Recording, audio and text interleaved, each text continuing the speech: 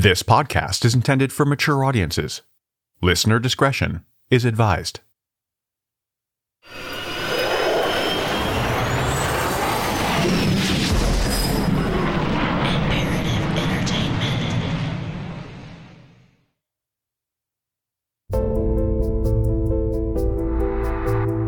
Most of us are familiar with the concept of a poison pen letter.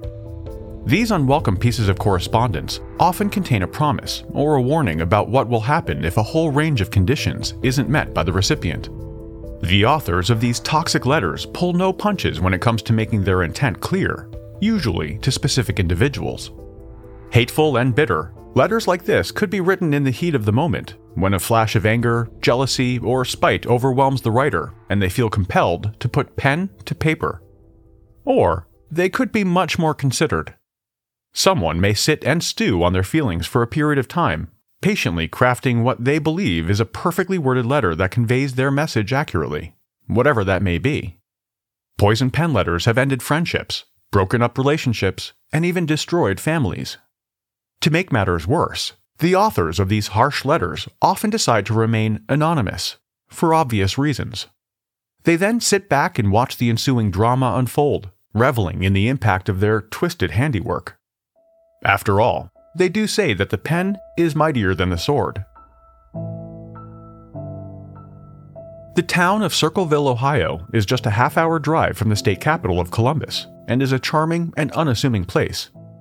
Known for its annual pumpkin show, a tradition that has lasted for over 100 years, in the 1970s, the town of almost 12,000 residents didn't really have any other reason to attract a huge amount of publicity. Like any small community, it was hard to keep anything secret. But in the late 1970s, the quiet town of Circleville, Ohio found out just how deadly secrets could be.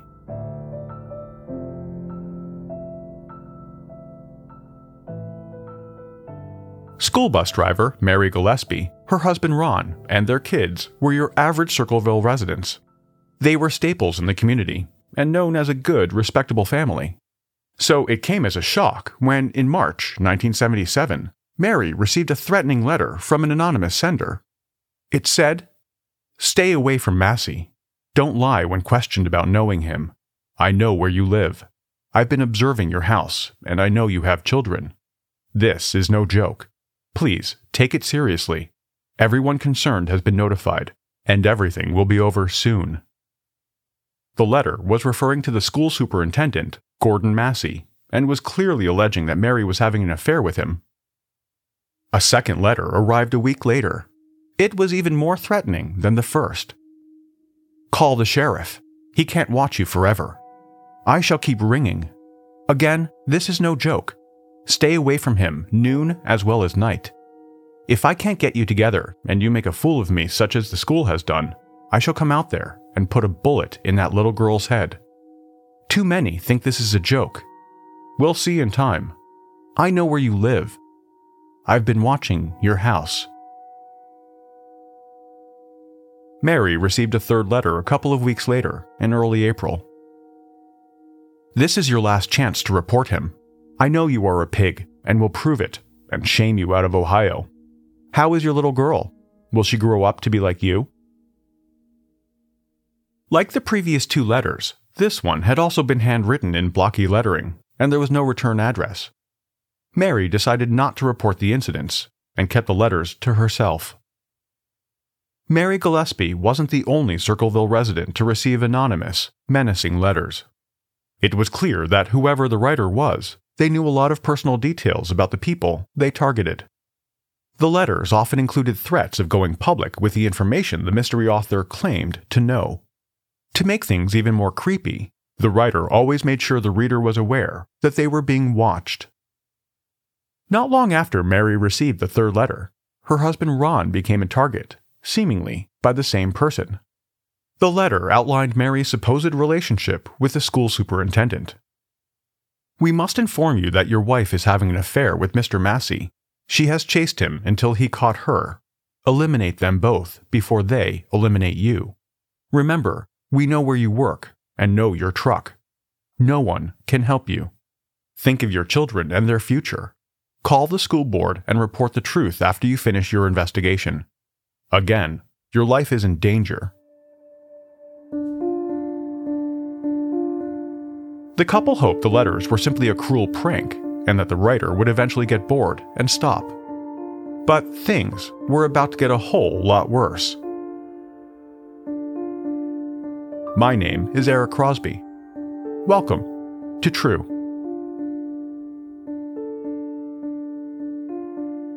Another letter addressed to Ron soon arrived. Gillespie, you've had 2 weeks and done nothing. You are also a pig. Make her admit the truth and inform the school board. If not, I will broadcast it on radio, posters, signs, and billboards until the truth comes out. Ron and Mary came to suspect that the letters were being written by Ron's brother-in-law, Paul Freshour.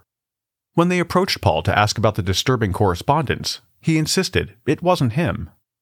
Ron's sister Karen, Paul's wife, also maintained their innocence. Ron and Mary believed them, but this brought them back to square one. Who could be terrorizing them with these handwritten letters, and why? After some brainstorming, the two couples arrived at one person in particular, a man named David Longberry.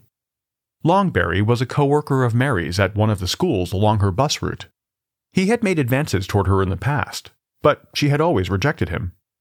Believing he was the prankster, they confronted him and demanded that he stop sending the vicious letters. The strategy seemed to work, at least for a brief period. The couple hadn't received a letter for some time, but what came next took the harassment to another level. Large signs started popping up all around town. The message was short, but direct. It claimed that Superintendent Gordon Massey was in a sexual relationship, not with Mary this time, but with her 12-year-old daughter. A few months later, on August 19, 1977, when the phone rang at the Gillespie home, it was Ron that answered. He didn't say a word during the call, but as he quietly listened to whoever it was on the other end, he was getting visibly angry. He never told Mary or the kids what was said or who the caller was, but it was clear that Ron thought it was the letter writer. Whatever was said, it left Ron furious, and as soon as he hung up the phone, he grabbed his .22 caliber revolver and stormed out of the house. Jumping into his pickup truck, he hit the gas pedal and took off. But he didn't get very far.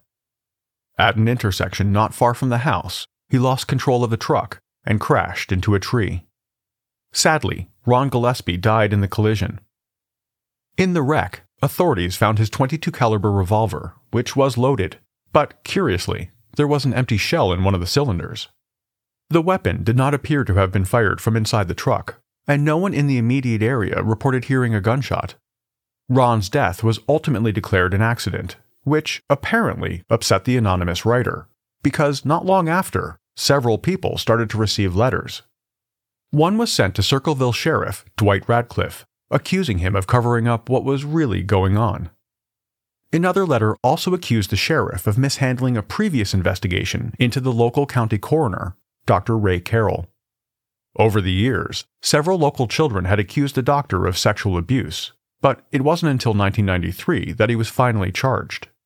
He was brought up on 8 counts of misconduct, including gross immorality, sex crimes, corruption of a minor, pornography, obscenity, and indecent exposure. The writer clearly blamed the sheriff for not acting sooner, and made their grievances known in the unsigned letters. While none of the envelopes provided a return address, many of them did have a postmark. It seemed whoever was mailing them, they were doing it from the nearby city of Columbus. Some of the envelopes contained inappropriate pictures with explicit language. The text would either be drafted in block lettering or typed, but either way, it was a clear attempt to conceal the author's handwriting. Back to Ron Gillespie's car crash. There were still many unanswered questions. When his blood was tested after the fatal accident, his alcohol level registered 1.5 times the legal limit to drive. Yet, Ron was not much of a drinker, and those who knew him said that he never drank to excess. So how did he reach such a high blood alcohol level? Also, where was he going when he drove away in the pickup? And why did he take his gun? When had he fired the revolver? And what was his target? His family insisted that Ron would have never stored it safely away without removing a spent shell. If police concluded that it had not been shot from inside his truck, did he fire it somewhere on his property? Unfortunately, at least for now, speculation is as close as anyone will get to answering the questions surrounding Ron's death.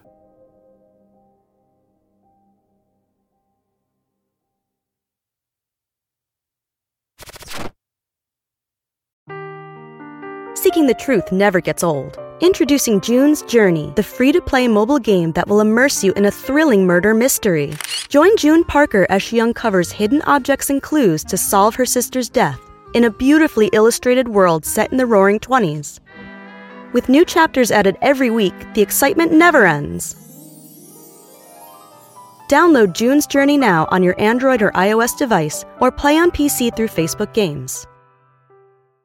Afford Anything talks about how to avoid common pitfalls, how to refine your mental models, and how to think about how to think. Paula, while certainly you can mess up on $1 million a year, it is far less likely than it is on $30,000 a year. Right. I would meet wonderful people that were struggling with a budget that was super tight. It was 100% you need to make more money. Make smarter choices and build a better life. Afford Anything, wherever you listen.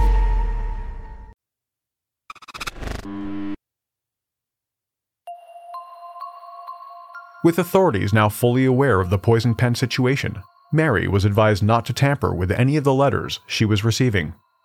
Investigators were treating the material as evidence and were hoping that they would be able to find fingerprints on the envelope or whatever was inside. By now, other town officials were receiving intimidating mail from the unknown writer, but the usual blocky handwriting had changed. It was only a slight difference from previous letters, but it was noticeable enough to wonder if they were now being written by a different person. Perhaps it was just the writer continuing to disguise their real handwriting. The ongoing mystery became even more intriguing when it was revealed that Mary Gillespie admitted that she had in fact been having an affair with Superintendent Gordon Massey. According to reports, she claimed their relationship only began after she and Ron started receiving the letters. While the timing of the affair is debatable, the relationship itself came as little surprise to many in the tight-knit community. As the scandalous revelation became public, reports were also circulating that some of the Circleville letters were signed with the initial W.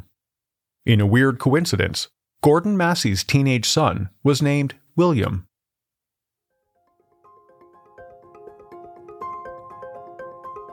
Years passed before the writer struck again, and this time it was far more brazen. In February 1983, 6 years after Ron's death, 39-year-old Mary was driving her usual bus route when she noticed a sign with a crude message referencing her daughter. Upset, Mary pulled the bus over and went to pull down the sign when she noticed a box tied to the post by a string. It appeared the lid to the box had been glued in place by a significant amount of adhesive. Despite being told by police not to tamper with anything from the suspected writer, Mary collected everything from the scene, returned to the bus, and continued her route. When she eventually opened the box, she found a contraption best described as a poorly constructed booby trap. A .25 caliber pistol had been wedged tightly in styrofoam and rigged to shoot when the sign was torn down. Assuming the gun had to be a toy, she decided to take everything to the sheriff's office. The gun was not a toy, and investigators confirmed that someone had made an unsuccessful attempt to booby-trap the sign. Whoever it was, they had also tried to grind off the firearm's serial number. Thankfully, that too was unsuccessful, and authorities managed to trace the weapon back to the registered owner. It belonged to none other than Paul Freshour, Ron's brother-in-law. When Paul was brought in for questioning, he seemed genuinely surprised that his gun had been found inside the box. He was adamant that the firearm had been stolen a while ago, but that he had failed to report it. Around the area where the sign had been posted, investigators found footprints other than Mary's, but none was the same size as Paul's.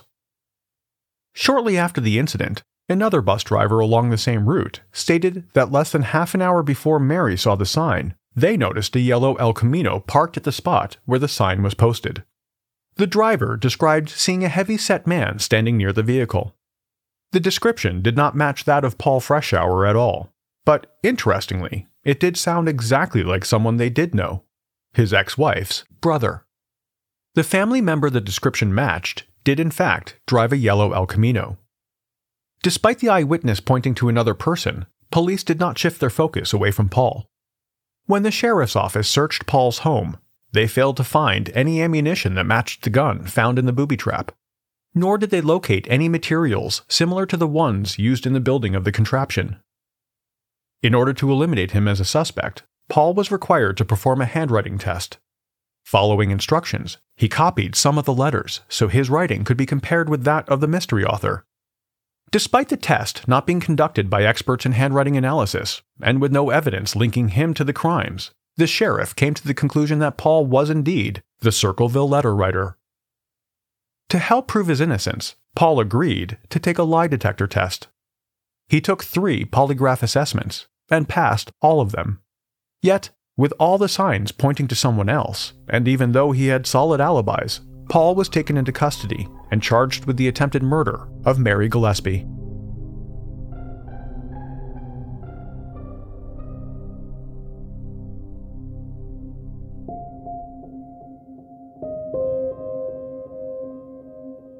The trial for Paul Freshour started in late October 1983. During the proceedings, Mary gave evidence that she believed he was the letter writer. Others did too, including his ex-wife, although she admitted her conclusion only came after Mary had found the booby trap. After a brief deliberation, Paul was convicted and sentenced to 25 years in prison. However, during his incarceration, the letters continued. In March 1986, several years into his sentence, Paul himself received an anonymous letter. It read, "Freshour. Now, when are you going to believe that you aren't getting out of there? I told you 2 years ago when we set 'em up. They stay set up. Don't you listen at all? No one wants you out. No one. The joke is on you. Ha ha. Tell no one of this letter. I saw the paper. Great news. Great. The sheriff loved it. Ha ha. Do you believe it now? Do you?" The letters kept coming.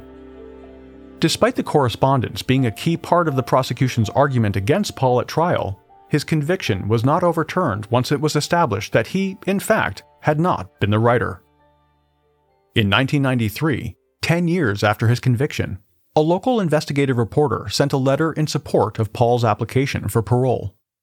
The reporter noted that the letter sent while Paul was in prison arrived in mailboxes covering a wide area of the central part of the state. According to his own investigation, he felt the evidence pointed to Paul's ex-wife, Karen.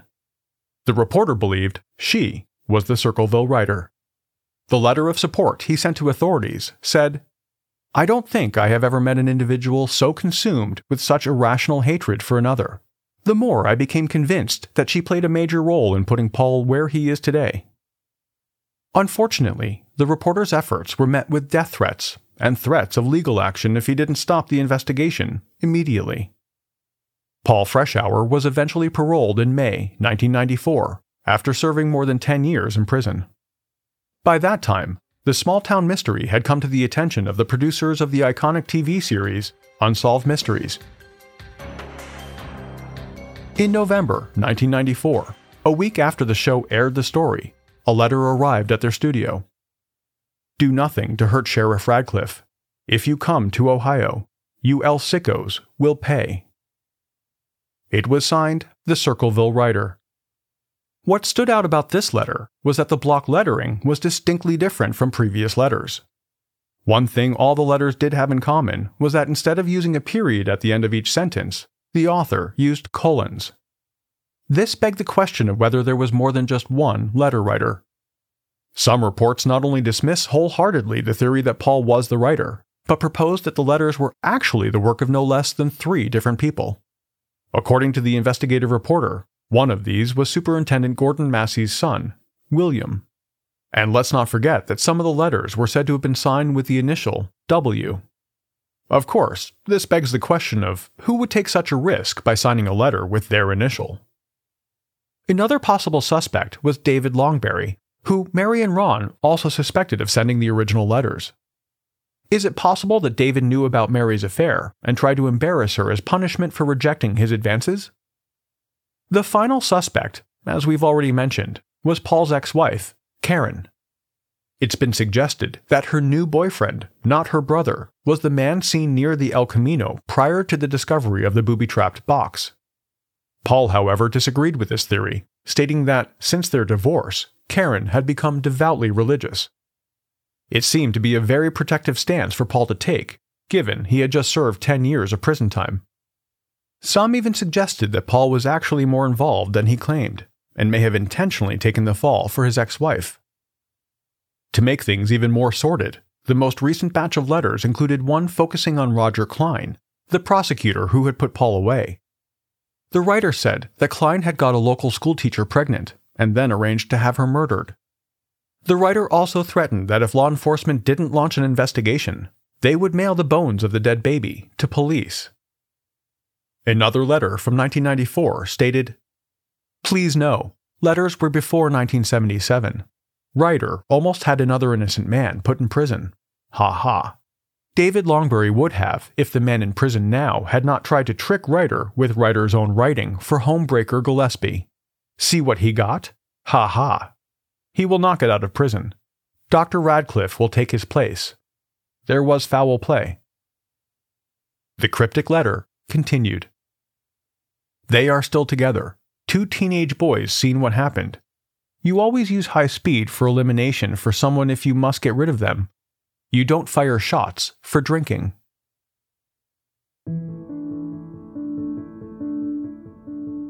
Over the years, Paul Freshour has written to the FBI on several occasions, providing numerous supporting documents in an effort to clear his name. Part of what makes the Circleville Letters so intriguing is that people in the community continue to receive them for 20 years following the initial letters. This amounted to more than 1,000 letters over the decades, but today, less than half a dozen are publicly available. Paul Freshour died in June 2012 at age 70, still professing his innocence. To this day, the official identity of the Circleville letter writer remains a mystery.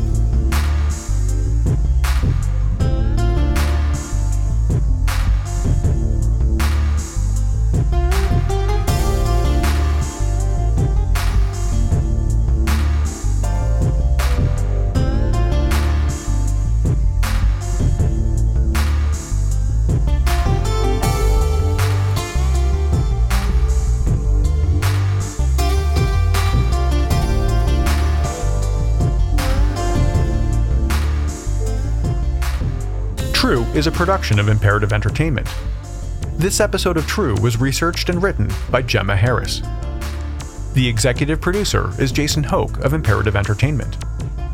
The cover art and design were created by Jenna Sullivan. True was created and is produced by me. Have any comments or questions? Email us at podcasts@imperativeentertainment.com. As always, a huge thanks for listening. I'll be back next week with another episode.